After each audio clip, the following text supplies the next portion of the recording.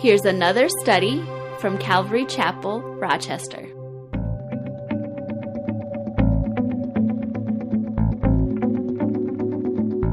We're in Hosea chapter 8. I'm going to go ahead and read the chapter, and then we're going to kind of dig right back through it. So chapter 8, verse 1 of Hosea, it says, "Set the trumpet to your mouth. He shall come like an eagle against the house of the Lord, because they have transgressed my covenant and rebelled against my law. Israel will cry to me, my God, we know you. Israel has rejected the good. The enemy will pursue him. They set up kings, but not by me. They made princes, but I did not acknowledge them. From their silver and gold they made idols for themselves, that they might be cut off. Your calf is rejected, O Samaria. My anger is aroused against them. How long until they attain innocence? For from Israel is even this, a workman made it, and it is not God. But the calf of Samaria shall be broken to pieces. They sow the wind and reap the whirlwind. The stalk has no bud, it shall never produce meal. If it should produce, aliens would swallow it up. Israel is swallowed up. Now they are among the Gentiles, like a vessel in which is no pleasure. For they have gone up to Assyria, like a wild donkey alone by itself. Ephraim has hired lovers. Yes, though they have hired among the nations, now I will gather them, and they shall sorrow a little because of the burden of the king of princes. Because Ephraim has made many altars for sin, they have become for him altars for sinning. I have written for him the great things of my law, but they were considered a strange thing. For the sacrifices of my offense, or for my offerings, they sacrifice flesh and eat it, but the Lord does not accept them. Now he will remember their iniquity and punish their sins. They shall return to Egypt. For Israel has forgotten his maker and has built temples, and Judah has multiplied fortified cities. But I will send fire upon his cities, and it shall devour his palaces." So here in Hosea chapter 8, the Lord God is just showing Israel their apostasy, how they've rebelled against him. Israel, God's people, God's nation, and how they've turned from him. And so in the very beginning there in verse 1, it says, "Set the trumpet to your mouth. He shall come like an eagle against the house of the Lord, because they have transgressed my covenant and rebelled against my law." Set the trumpet to your mouth. Hosea is being called by the Lord as a watchman for the northern kingdom of Israel. He's being said, hey, blow the horn, sound the sirens, raise the alarm. Why? Because the eagle is going to come against, he shall come against the house of Israel like an eagle. House of the Lord, excuse me. The eagle that is being referred to there was Shalmaneser, who is the king of Assyria. And it's referring to the swiftness of his conquest. And you can read all about it if you're interested, not now, but later in 2 Kings chapter 17. It talks all about how Israel was finally taken into captivity and what happened in that event. And it says Shalmaneser would come like an eagle against the house of the Lord. And we're not talking about the temple, remember. The temple is in the southern kingdom of Judah. We're talking about the northern kingdom, the northern 10 tribes of Israel. Jerusalem would be destroyed and the temple would be destroyed later by the Babylonians, probably about 100 or so years later. This is prior to this. And so what is the house of the Lord being spoken of? It's the family of God. In other words, it's the children of Israel. It's God's people, the northern 10 tribes of Israel, the family of God. Throughout the Bible, houses are not just buildings, but they're also talking about families in the Bible. And so this judgment is coming against the family of God, the house of Israel. And Peter writes about that in 1 Peter chapter 4, verse 17, when he says, "For the time has come for judgment to begin at the house of God." God judges his people first and foremost. Malachi 3:5, the Lord was speaking through Malachi to his people and says, I will come near you for judgment. I will be a swift witness against sorcerers, against adulterers, against perjurers, against those who exploit wage earners and widows and orphans, and against those who turn away an alien because they do not fear me. These are God's people that he's talking about. Because you're involved in sorcery. And, when I rededicated my life to the Lord, I was involved in drugs. And I thought, hey, it's the herbs of the earth. It's like God created it, and I'm just enjoying it. And I had this attitude. I believe in God. I'm a Christian. Well, at least I thought I was acting like a Christian. But, I had this attitude about it until someone happened to share with me and said, that sorcery in the Bible is the word is pharmakeia. It means drugs. And all of a sudden, oh man, the light was shone in my heart. I've been a sorcerer. I've been involved in drugs. And so this is what he's talking about: against sorcerers, against adulterers, against perjurers. That's people that lie. Against those who exploit wayfarers and widows and orphans. In other words, they cheat people. Against those who turn away an alien. I was thinking about that yesterday. We had people that and there were some people that were there, the part of our outreach, not of our fellowship, but part of the other fellowship, that were very apprehensive. Like, this is like, they must have saw the movie The Wild Ones. You remember that? With Marlon Brando, they come into the town of Hollister and they tear up the town, and it's just this scary thing, these bikers taking over a town. And I think some people had that attitude. In fact, Teresa and I think Tracy were talking to some neighbor a couple houses down, and they're like, "You guys don't know what you're getting into." It's like they're going to tear up. It's going to be terrible. They're people. Yeah, they may be rough around the edges, but they're people that need Jesus just as much as anybody else does. And so, we don't turn them away. We wanted to minister to them. And so, but here the people are being convicted by the Lord because they were turning away strangers and turning away aliens. There's a lot of responsibility for you and I as believers. Jesus said in Luke 12, talking about his servants, says, "And the servant who knew his master's will and did not prepare himself or do according to his will shall be beaten with many stripes. But he who did not know, yet committing things deserving of stripes, shall be beaten with few. For everyone to whom much is given, from him much will be required. And to whom much has been committed, of him they will ask the more." You see, God's people have been given so much. They have been given God's word. They have been given the covenant. They have been given so much from the Lord, and they knew, and yet they turned from God. And so their responsibility was that much more for them. And that's why the judgment was going to begin with them first. So in verse 2, it says, "Israel will cry to me, 'My God, we know you.'" So you can just imagine they're going into captivity, or they will be going into captivity with the Assyrians. And by the way, the Assyrians were a very frightening force. They were ruthless. The Babylonians were bad, but the Assyrians were bloodthirsty. They did things purposely to scare the dickens out of their enemies, the people that they'd conquest. They put hooks in their in their mouths and stuff. They did all kinds of terrible things to people. They just had such a bad reputation. And so here, as Israel is going into captivity with these people, they'll be crying out, "Lord God, like, what's happening? We know you, God. Why is this happening?" Is what this is speaking about. You see, the problem with Israel at this point was a problem of distance. You might say, "What are you talking about?" There's a lot of people today that say that they know the Lord. In fact, I bet yesterday if you talk to a lot of people and say, "Do you know the Lord?" they probably say, "Yeah, I know the Lord." But the thing is, there's going to be a lot of people who are going to end up 18 inches away from eternal life. You go, 18 inches? What do you mean by that? 18 inches is about the distance from your brain to your heart. And there's going to be a lot of people that know the Lord, or say they know the Lord, but they don't have that relationship with the Lord. That 18 inches is what makes the difference. And so these people, they say they know the Lord. Jesus talked about this too in Matthew chapter 7, verse 22. He said, "Many will say to me in that day, 'Lord, Lord, have we not prophesied in your name, cast out demons in your name, and done many wonders in your name?' And then I will declare to them, 'I never knew you. Depart from me, you who practice lawlessness.'" You see, knowing the Lord is not just a head knowledge that you know who the Lord is. It also implies intimacy and a relationship.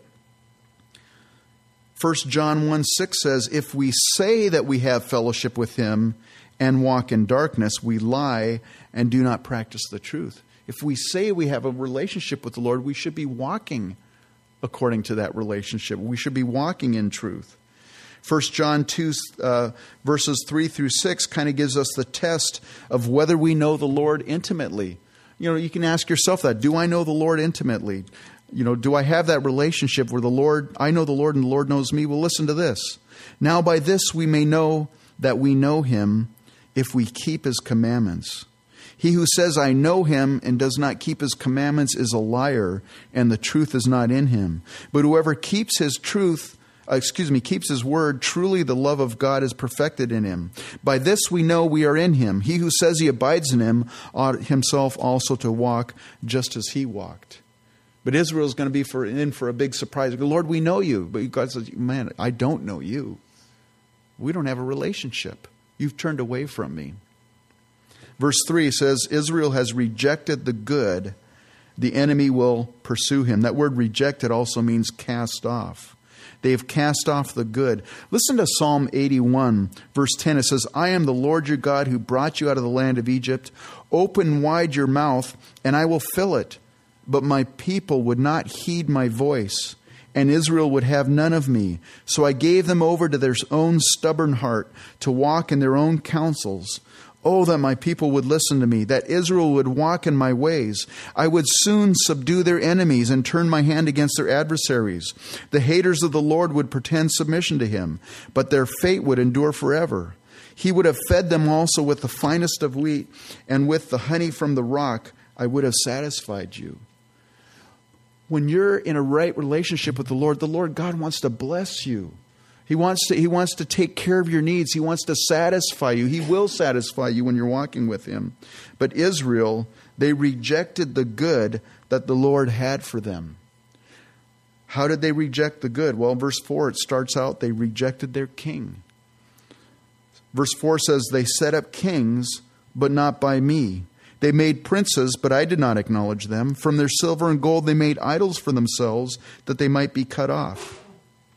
You know, even before the nation of Israel, the northern tribe of Israel and the southern tribe of Judah, even before they had civil war, when they were still one nation, known as the nation of Israel, even back then they rejected their king. And it's interesting because the word Israel, if you do a word study, it really literally just boils down to this: led by God. That's what the word Israel means, led by God. And so God set up Israel as a nation. He raised them up from nothing, from a family basically, made them a nation and said, I will be your king. I'll take care of you. Just listen to me, follow my commands. I'll bless you. I'll take care of you. And but they wanted a king like all the other kings all the other nations around them that had kings. And Samuel, who was the prophet of the Lord that time, he was really upset. He's like, God is, he took it upon himself. He felt really burdened. I don't know if you've ever shared the Lord with someone and had a negative response from them. Sometimes we take it personally. It's like they hate me. Well, no. They hate Jesus in you. And so Samuel, he was all bummed out. And God basically said, hey, Samuel, they're not rejecting you. They're rejecting me. And so then God gave them first Saul. That didn't turn out too good. And then he gave him David. And after David, he gave them the sons of David. But the northern kingdom, they rejected that Davidic line of kings, David and his sons. And Israel, they basically set up their own kings. They followed kings that were chosen by man and not who God had appointed. And of course, later on, the Jews rejected their Messiah. It's interesting. John 19, verse 15. Remember when Pilate said, hey, what am I going to do with this man, the King of the Jews? And it says, but they cried out, away with him, crucify him. And Pilate said to them, shall I crucify your king? And the chief priests answered, man, we have no king but Caesar. Wow. I mean, what a condemnation. Man, we don't want that king. And they didn't want Caesar. I mean, think about it. They didn't want. Roman rule was, it was authoritarian. It was cruel. It was harsh, and they rejected the good, and they just clung to the worst. This is what Israel said. Jesus said in John chapter 10, he said, "I am the good shepherd, and I am known and I know my sheep, and I am known by them." Let me reword that. I am the good shepherd, and I know my sheep, and am known by my own. And then later on in verse 27, he says, my sheep hear my voice, and I know them, and they follow me. Well, ask yourself this. If Jesus is your shepherd, are you following his leading in your life? Or are you following your own will? Sometimes, we read God's word, the Bible, but a lot of times it's we read it, and then as it reveals things to us, we have a choice to make. Are we going to submit to God's word as it's revealed to us, or are we going to walk away from it? When I heard that sorcery and drugs, it was pretty much synonymous, I had a choice at that point. Am I going to reject what was just revealed to me through God's Holy Spirit, or am I going to walk away from it? And I did walk away from it for a while, but not too long, because the Holy Spirit kept knocking on my heart, and eventually I was driving from California to Minnesota. I was in the Coast Guard, and I was getting stationed. I had left my mom's house, my parents' house, and my mom basically said, you don't need to bother coming back, because, I was like, it wasn't a good deal back then. Anyways, so I'm driving, and I'm like, I'm just hearing this message about, sin and drugs, and I knew that I was in sin, and this new truth had been revealed to me, and I couldn't get away from it. And so I was looking for hitchhikers, because I got to talk to someone, because these voices, I'm hearing voices, and it was just driving me nuts. And I couldn't find out. Now, nowadays you don't see too many hitchhikers on the highways, but back in the 80s, 70s and 80s, they were all over the place. I couldn't find a single one. So for basically 2.5, 3 days, I was by myself with the Holy Spirit just convicting me. By the time I had just crossed the South Dakota border, I was on Interstate 90, so I guess it'd be North Dakota, and the very first rest stop in Minnesota was my Bethel, because at that point I pulled over. I had a bag of dope, got rid of the bag of dope. I had a 6-pack of beer on my, right on my seat next to me. Threw it all in the garbage can there at the rest area. Got on my knees and say, Lord, I just surrender. Gave my heart back to the Lord. But we have a choice to make. Well, Israel had a choice to make, and they didn't want to submit to God's word, and so they rejected their king. And so, it's really serious for you and I when God reveals things to us in his word, and we just kind of go, I don't want to listen to it. Well, you know what? We're effectively rejecting our king. Because when we say Jesus is our Lord, you know what Lord means? Supreme in authority. And so if we say, well, I don't want to follow this has been revealed to me, I'm not going to listen to it. Well, you're rejecting your king. That's what Israel did. Not only have they rejected their king, it says, but from silver and gold they made idols for themselves. They took their material wealth, which was a blessing from God. God had blessed the nation of Israel. You think of the kingdom of, under David, but then under his son Solomon. It was the wealthiest kingdom around. Solomon was the wealthiest man that ever lived. God had blessed them so much materially. But by this time, they had taken their material wealth and they had spent it on idols to worship the Lord. And even Hosea back in chapter 2 mentions that in verse 8. It says, for she did not know that I gave her grain, new wine and oil, and multiplied her silver and gold, which they prepared for Baal. I think for many people, there's a case of a lack of thankfulness. When you're not thankful for what the Lord's blessed you with, and you start thinking, when you and I don't recognize that everything that we have, our incomes, our health, our homes, our jobs, even the intellect to be able to do our jobs, or the physical strength, maybe you just got a physical job, that physical ability, man, that's all a blessing from the Lord.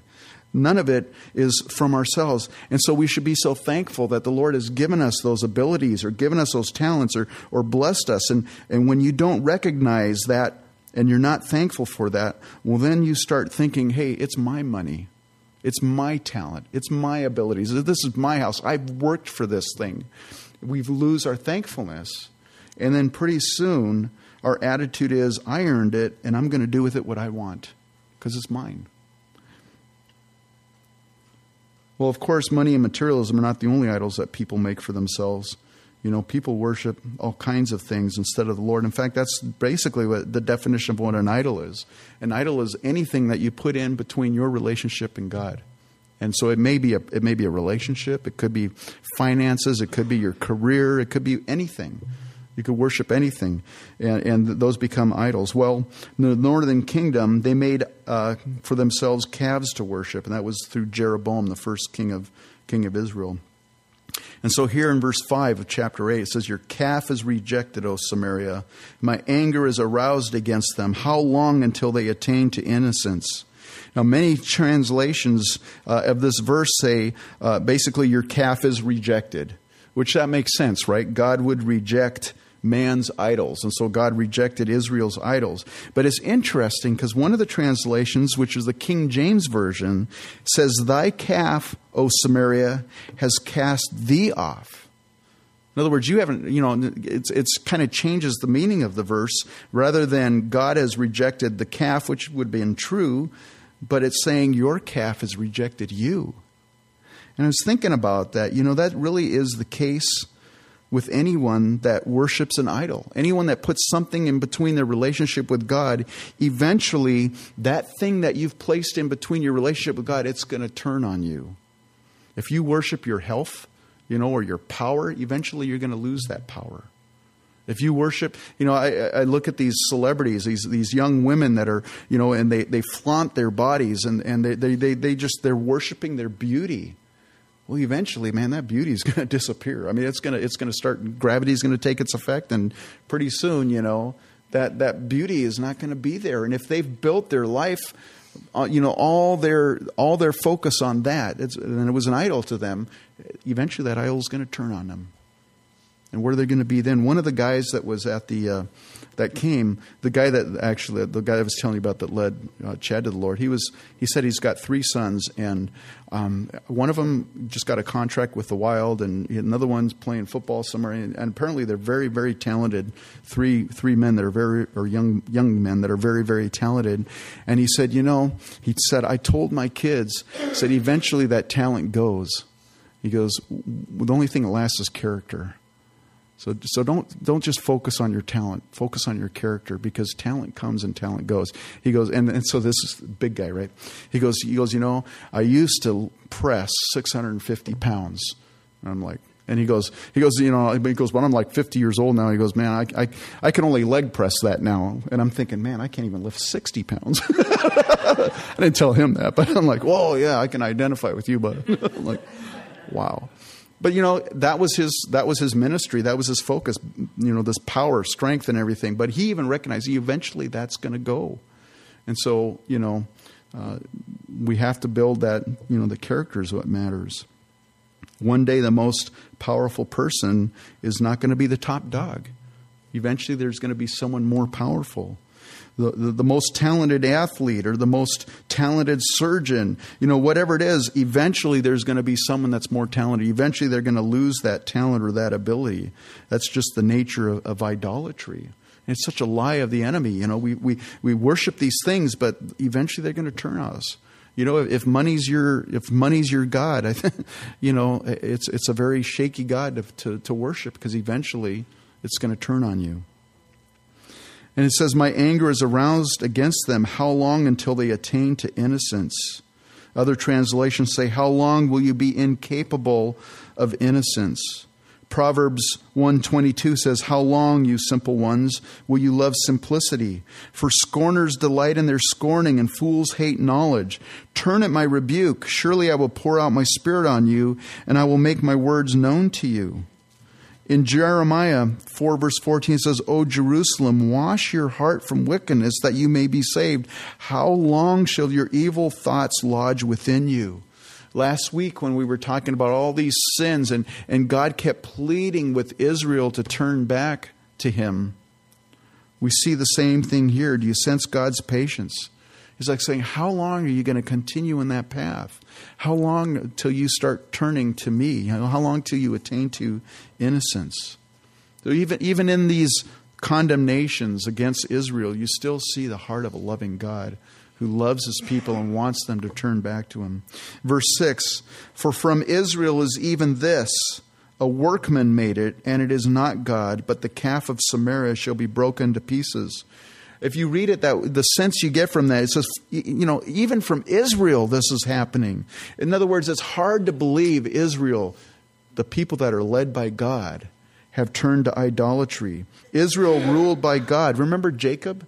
Jacob, whose name was changed to Israel. His first name was the supplanter, which in our day and age would be the hustler, basically. This guy was a con artist, and God got a hold of him, and he wrestled with God, and finally he surrendered. And remember, he ended up getting that limp, and he had to walk with a cane, and then God says, no longer is your name Jacob, your name's Israel. You're led by me. God had to get him to a point where he finally surrendered, and he was no longer the hustler. He was no longer Jacob. Now he's Israel, led by God.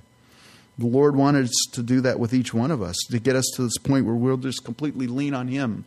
We don't lean on our own strength anymore. And so Jacob finally surrendered to the Lord. That's the nation of Israel, his 12 sons, the 12 tribes of Israel. The Israel led by God. And yet now they have completely turned from God. Even Israel, even God's own people, they've turned from him and are worshiping idols. In Jeremiah 2:11 it says this, has a nation changed its gods which are not gods? But my people have changed their glory for what does not profit. It's just like, it just boggles the mind of God. My own people turn from me. Verse 7 says, they sow the wind and reap the whirlwind. The stalk has no bud, it shall never produce meal. If it should produce, aliens would swallow it up. That verse is probably well known to most of us, at least the first part, right? Sowing to the wind and reaping the whirlwind. You think about that. When a farmer sows seed, they're not sowing a ton they're sowing seed, and it's small, you're putting a little bit into the ground, you're watering it, you're letting it rain, whatever it is, the sun's, doing its job, and eventually that little amount of seed that you put is going to give you a bumper crop back. You're putting a little bit in, but you're hoping you're going to get a lot back. And if God blesses you that year, you have a bumper crop, God's blessed you with an abundance. Well, the same thing as the pictures here. They're sowing a little bit of seed, but they're reaping the whirlwind. They're sowing to the wind, but they're reaping the whirlwind. And that's so much so true when you and I, we compromise. We start sinning. It's like it's just a little sin. It's just a little compromise. But you know what? You're going to reap a bumper crop eventually. You're going to reap a bumper crop, the whirlwind. Our country has been sowing seed to the wind for a very long time, and I think just now we're starting to reap the whirlwind.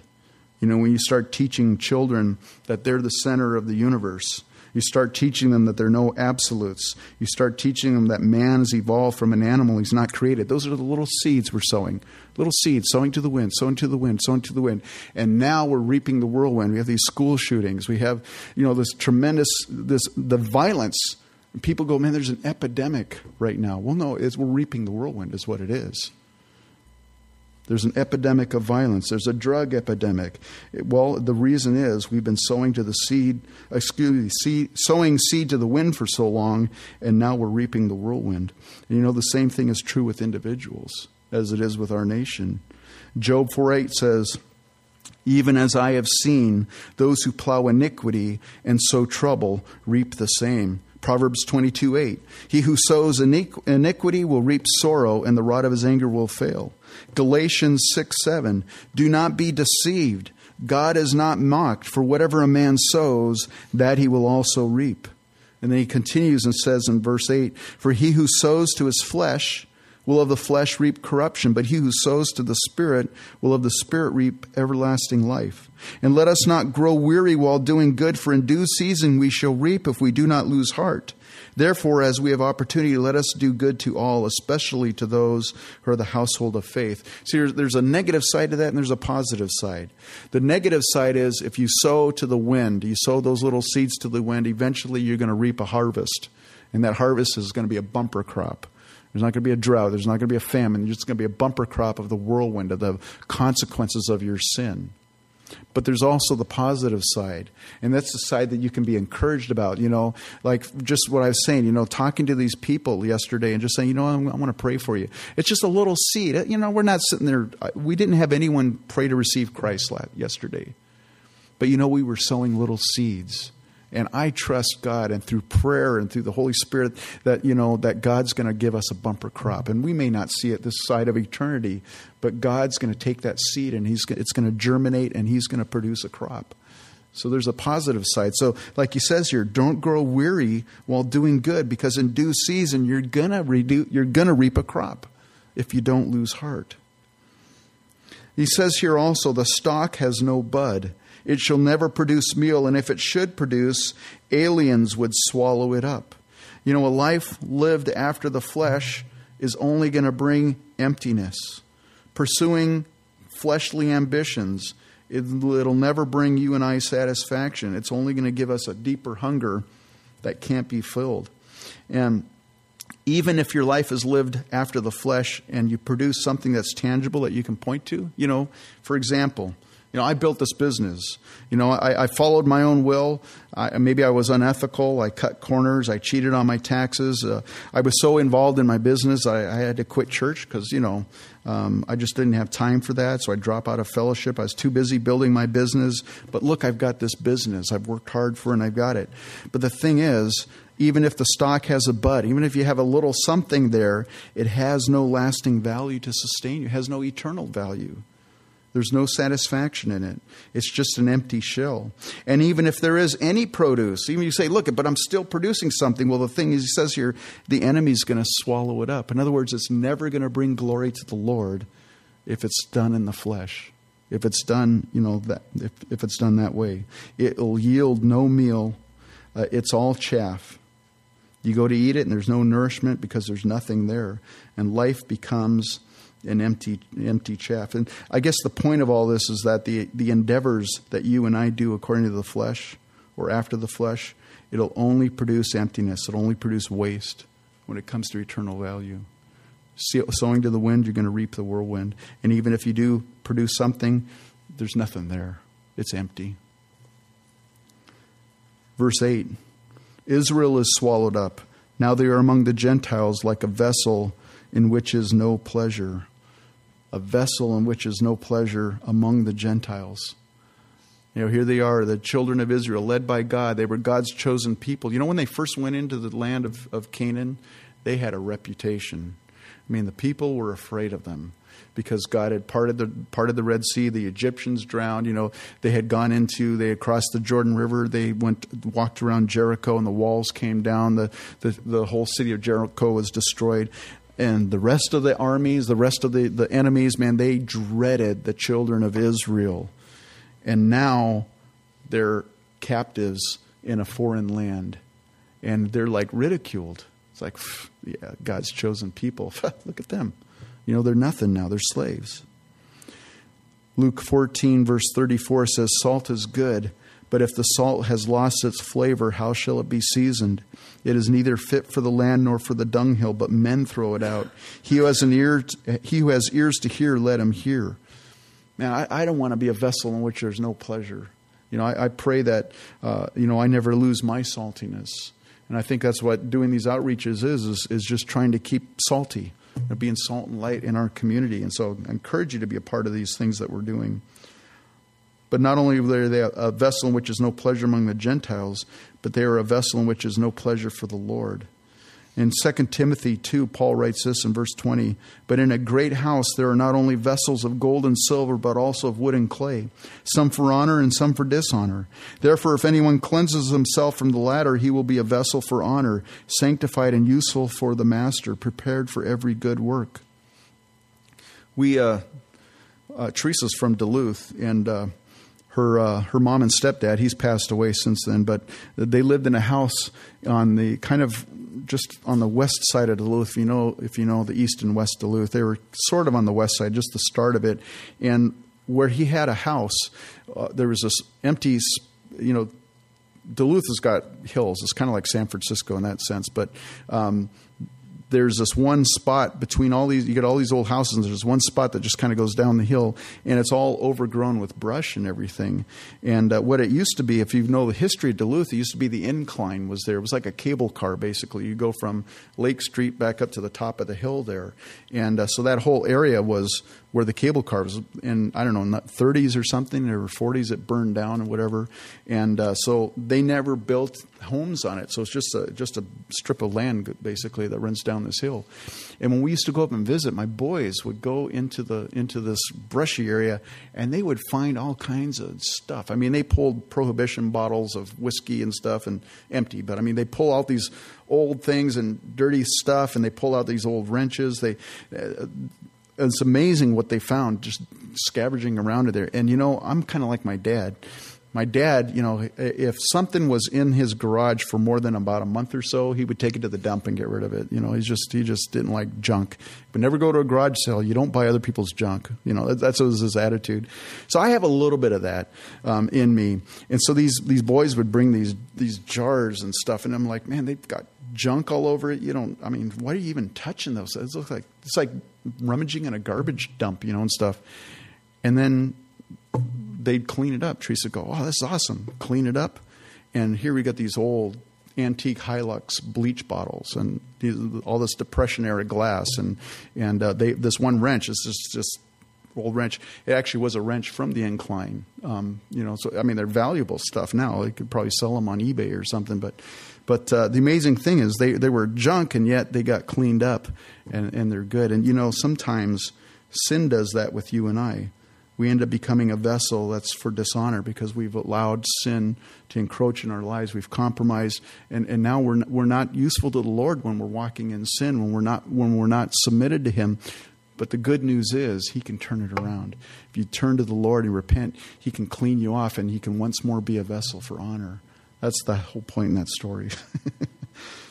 Verse 9, for they have gone up to Assyria like a wild donkey alone by itself. Ephraim has hired lovers. What he's referring to here is Menahem. He was one of the last, not the last, but one of the last kings of the northern kingdom of Israel. And 2 Kings 15 talks about what he did. It says, I'm going to just read it to you real quick. It says, in the 39th year of Azariah, king of Judah, Menahem, the son of Gadi, became king over Israel. And he reigned 10 years in Samaria, and he did evil in the sight of the Lord. He did not depart all his days from the sins of Jeroboam, the son of Nebat, who had made Israel sin. Pul, king of Assyria, came against the land, and Menahem gave Pul 1,000 talents of silver, that his hand might be with him to strengthen the kingdom under his control. And Menahem exacted the money from Israel, from all the wealthy, from each man 50 shekels of silver, to give to the king of Assyria. So the king of Assyria turned back and did not stay there in the land. And so what Menahem did, he was afraid of Assyria, and so he took a tax basically from the very poorest, the very wealthy, everyone, 50 shekels of silver, and he bribed basically Assyria not to attack them, and it worked for a time. But what a sad commentary, because it says here in the beginning of verse 9, for they have gone up to Assyria. The Jews normally go up to Jerusalem. That's just a phrase. You're going up to Jerusalem because Jerusalem's on the hill. And if you read through the book of Psalms, you get into Psalms like around the 120 range, Psalm 122. If you look in your Bible, it's called the Psalm of Ascents. You go, what does that mean, a Psalm of Ascent? Well, what it means is the children of Israel were going up to Jerusalem to worship the Lord. They were going up to the temple. They would be worshiping. They would be reciting these psalms. They'd be singing these songs going up to Jerusalem. What a sad commentary. They're so low now. They're just going up to Assyria. You catch the wording there? They've gone up to Assyria. Like a wild donkey alone by itself. And if you have any picture of a donkey in your mind, you know they're stubborn to begin with. But a wild donkey, a wild donkey is like, there's absolutely zero training. You got a donkey that's trained. It's still stubborn, but you get a wild one. There's no intervention. It's just completely wild. And then alone by itself. You get the whole picture of the ultimate stubborn ultimate stubbornness of anything, a wild donkey alone by itself, no advice, no counsel, whatever. And it says Ephraim has hired lovers. Now that's kind of odd because normally it's the other way around. Normally lovers hire a prostitute. Excuse me for the roughness of that, but that's kind of the truth, right? But here it is. Ephraim, the prostitute, is paying her lovers to commit adultery with her. That's how God's looking at it. What are you guys doing? Such a sad picture, and such a picture of the twisted and backwards effects of sinful rebellion. When a person walks away from the Lord, especially a believer, and they start backsliding, and they end up being worse than unbelievers. Partly because they know the truth, but partly it's amazing how low people will sink to. It's amazing. Verse 10, yes, though they have hired among the nations, now I will gather them, and they shall sorrow a little because of the burden of the king of princes. Now Menahem had instituted a tax, like I said, on every man of Israel to give to the king of Assyria in order to bribe Syria not to attack Israel. And it did work for a time, but that tax was burdensome for the poor. I mean, it says that it taxed all the people, but, it mentions the wealthy 1%, right? The wealthy people in Israel. Sorry, it's a political thing. But he also mentions the poor. So even the poor had to pay this tax. So it was a burden, especially on the poor things. And that's what he's on the poor people. And that's what it's saying. They sorrowed a little because of the burden of the king of princes. The king of princes is referring to the king of Assyria. But because of their rebellion, they may be sorrowing now, but they're going to be sorrowing a lot more when God gathers the Assyrians against them. That's what this verse is saying. You're sorrowing now. You kind of did it to yourselves, but it's going to be that much more worse finally when Assyria takes you into captivity. Verse 11, because Ephraim has made many altars for sin, they have become for him altars for sinning. And there was only to be one altar, and that was in the temple in Jerusalem. But Ephraim, the northern 10 tribes, they committed sin by setting up multiple altars for sin, for sacrificing, but it was itself sin. And so basically what they did was they set themselves up for more sin. Proverbs 1:31 says, therefore they shall eat the fruit of their own way and be filled to the full with their own fancies. Too often we put ourselves in a place of sin. We set ourselves up for sin. We would put ourselves in these compromising situations, and then we're surprised that we've fallen into sin. Well, yeah, because you've set yourself up for it. So you've set yourself up for sin, you're going to sin. Verse 12, I have written for him the great things of my law, but they were considered a strange thing. Just think about that. God had written them such wonderful things. The Word of God never ceases to amaze me. Psalm 119:18 says, open my eyes that I may see wondrous things from your law. It's an amazing thing about God's Word. It's a living, active Word of God. And someone can be sharing something, you can be reading something, and all of a sudden it's like the light bulb turns on and God speaks to you. Have you ever had that situation, that's just, it's wonderful. Now, for an unbeliever, the Bible says that the natural man, they don't receive the things of the Spirit. They can't discern it. But for you and I, once you become a believer and you start following the Lord, all of a sudden God's Word just comes alive to you. And as you obey God's Word, He starts revealing more things to you. And it's amazing that God communicates to you. Now, last week, actually it was Friday, I don't know, Thursday or Friday, a friend of mine sent me an email and they shared with me that the Lord gave them a verse and that this verse had spoken to him. They were in a situation, he thinks his wife did get laid off a while ago, and he thinks he might be getting laid off here pretty soon. And he says, you know what, the Lord gave me a verse. You love it when the Lord does that. He gives you a verse. He says, the Lord gave me a verse. And he quoted it. It's Philippians 4:6-7. It says, be anxious for nothing, but in everything by prayer and supplication with thanksgiving, let your requests be made known to God. And the peace of God, which surpasses all understanding, will guard your hearts and your minds through Christ Jesus. And so he shared that verse, and God gave it to him. It's like it's his word for that day, for that time, for that situation. And he shared this with me. Well, if you know the background, these cards, I had it here a minute ago. Here it is. These QR barcodes, I'm like, okay, great. We're going to have these on this outreach. We're going to give these to people. They're going to click on it, or maybe when they get home, they'll go to the website, and the website's down. I was in panic mode this week. I'm not Mr. Cool. I wasn't Mr. Cool, man of faith. Oh, God will work it out. I was like, oh, what am I going to do? My wife's like, you need to handle stress a little better. I was stressed out this week. I confess it. I was. I was not a man of faith this week. I was a man of panic. And so I was really, and so this guy's sharing with me. He's like, hey, God gave me this verse.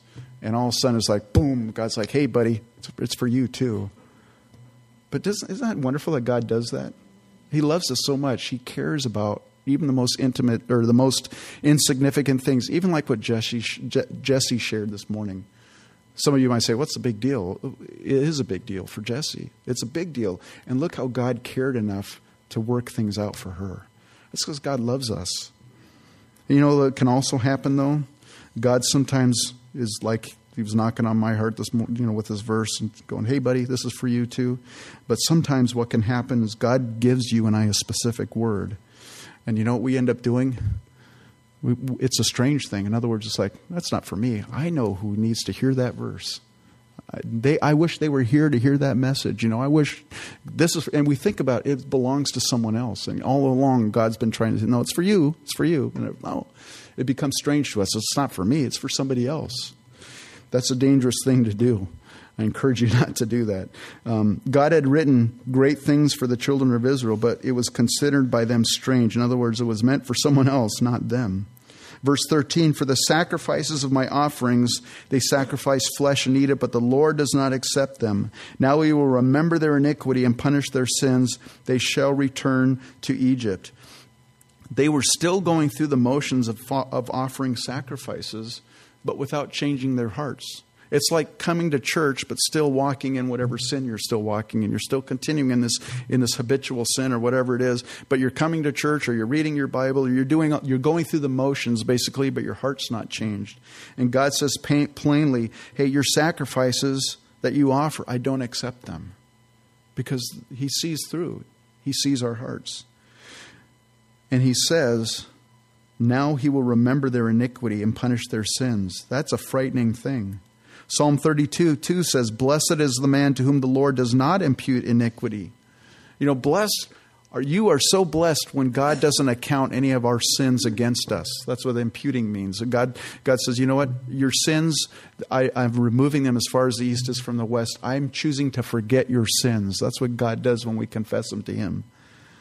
What a scary thing when God says, no, I'm going to remember your sins, buddy.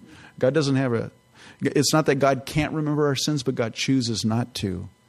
But here He says, no, I'm going to choose to remember your sins. It says they shall return to Egypt. Now, some of them actually did end up going back to Egypt through as part of the Assyrian captivity. But I think this could also be referring to the longing of the children of Israel to return back to Egypt. So often, God had delivered them from bondage in Egypt, and all the way through their journey, in the wilderness, they were wanting to go back to Egypt. God delivered them out of Egypt, but He couldn't get Egypt out of them. They kept wanting to go back to bondage. And so God says, okay, you want to go back to bondage? Go ahead. And I think that's what God does sometimes when we continually, stubbornly pursue a path of sin and we don't want to return from it. God finally says, okay, this is what you want so bad. Okay, go ahead. You can have it. You can live in it. And not that He wants us to. I'm sure it breaks His heart, but He allows us to bear the consequences of living in the world. Verse 14, for Israel has forgotten his maker and has built temples. Judah has also multiplied fortified cities, but I will send fire upon his cities, and it shall devour his palaces. Israel has forgotten his maker. And back there in verse 2, they would have argued that. They would have said, hey, God, we know you. What do you mean we forgot you? We know you. But by their actions, they showed that they forgot their maker. And it was evident by the fact that they worshipped idols. And it was evident by the fact that they build fortified cities and going to Syria trying to bribe them because they no longer trusted in God. They trusted in themselves. I have to ask ourselves today, have we forgotten our maker? And you go, what do you mean? I'm here at church. Church, how can I forget my Maker? Listen to this, though. Ephesians 2:10. Paul writes this, "For we are his workmanship, created in Christ Jesus for good works, which God prepared beforehand that we should walk in them." So I want to just encourage you this morning. Don't forget that God's your Maker, and don't forget that he's prepared good works for you to walk in. Sometimes we forget about that. We go through our daily grind and jobs Monday through Friday and all that, and our vacations and all this stuff. And we forget that, God has created us and he's saved us, but he saved us for a purpose. He's created us for a purpose, and that's to do, that we should do good works for Jesus Christ. And so I want to encourage you, don't forget the Lord God. Don't forget that he created you and that there's a purpose for your life. Why don't you stand up and let's go ahead and go to the Lord in prayer. The last thing of this verse says, God says that he's going to send fire upon their cities and it shall devour his palaces. Sometimes, we need that fire from the Lord. It's not a fire for destruction. It's a fire to purify us.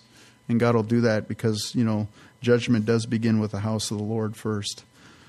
And so this fire is not necessarily a bad thing. We may think it's a bad thing, but God's trying to purify our lives. So let's go, Lord, in prayer. Father, Lord, thank you for your word this morning. And Father, I pray that we as believers, Lord God, we who have a personal relationship with you, Father, that, Lord, we would just be mindful of the fact that, Lord, we have been saved for a purpose. Lord, that you've created us. Lord, you've known us from the womb, and Lord God, that you have a plan for our lives. And Father, I pray that we might pursue that plan. Lord, I pray that, Father, if there's areas in our lives that you're trying to speak to us through your word, Father, I pray that we might heed your word. Lord, that we might be obedient to your word and respond to your word and not think it means it belongs to someone else, but Lord, that we would take it to our heart and respond to it. And so I thank you for that reminder this morning. Lord, I thank you for each and every person here. Father, I pray your blessing upon them this week. I thank you for them, Lord God. And Lord, I just pray that you would just reveal yourself to them in a even greater way this coming week, Lord. And Lord, we love you and bless you. In Jesus' name we pray. Amen.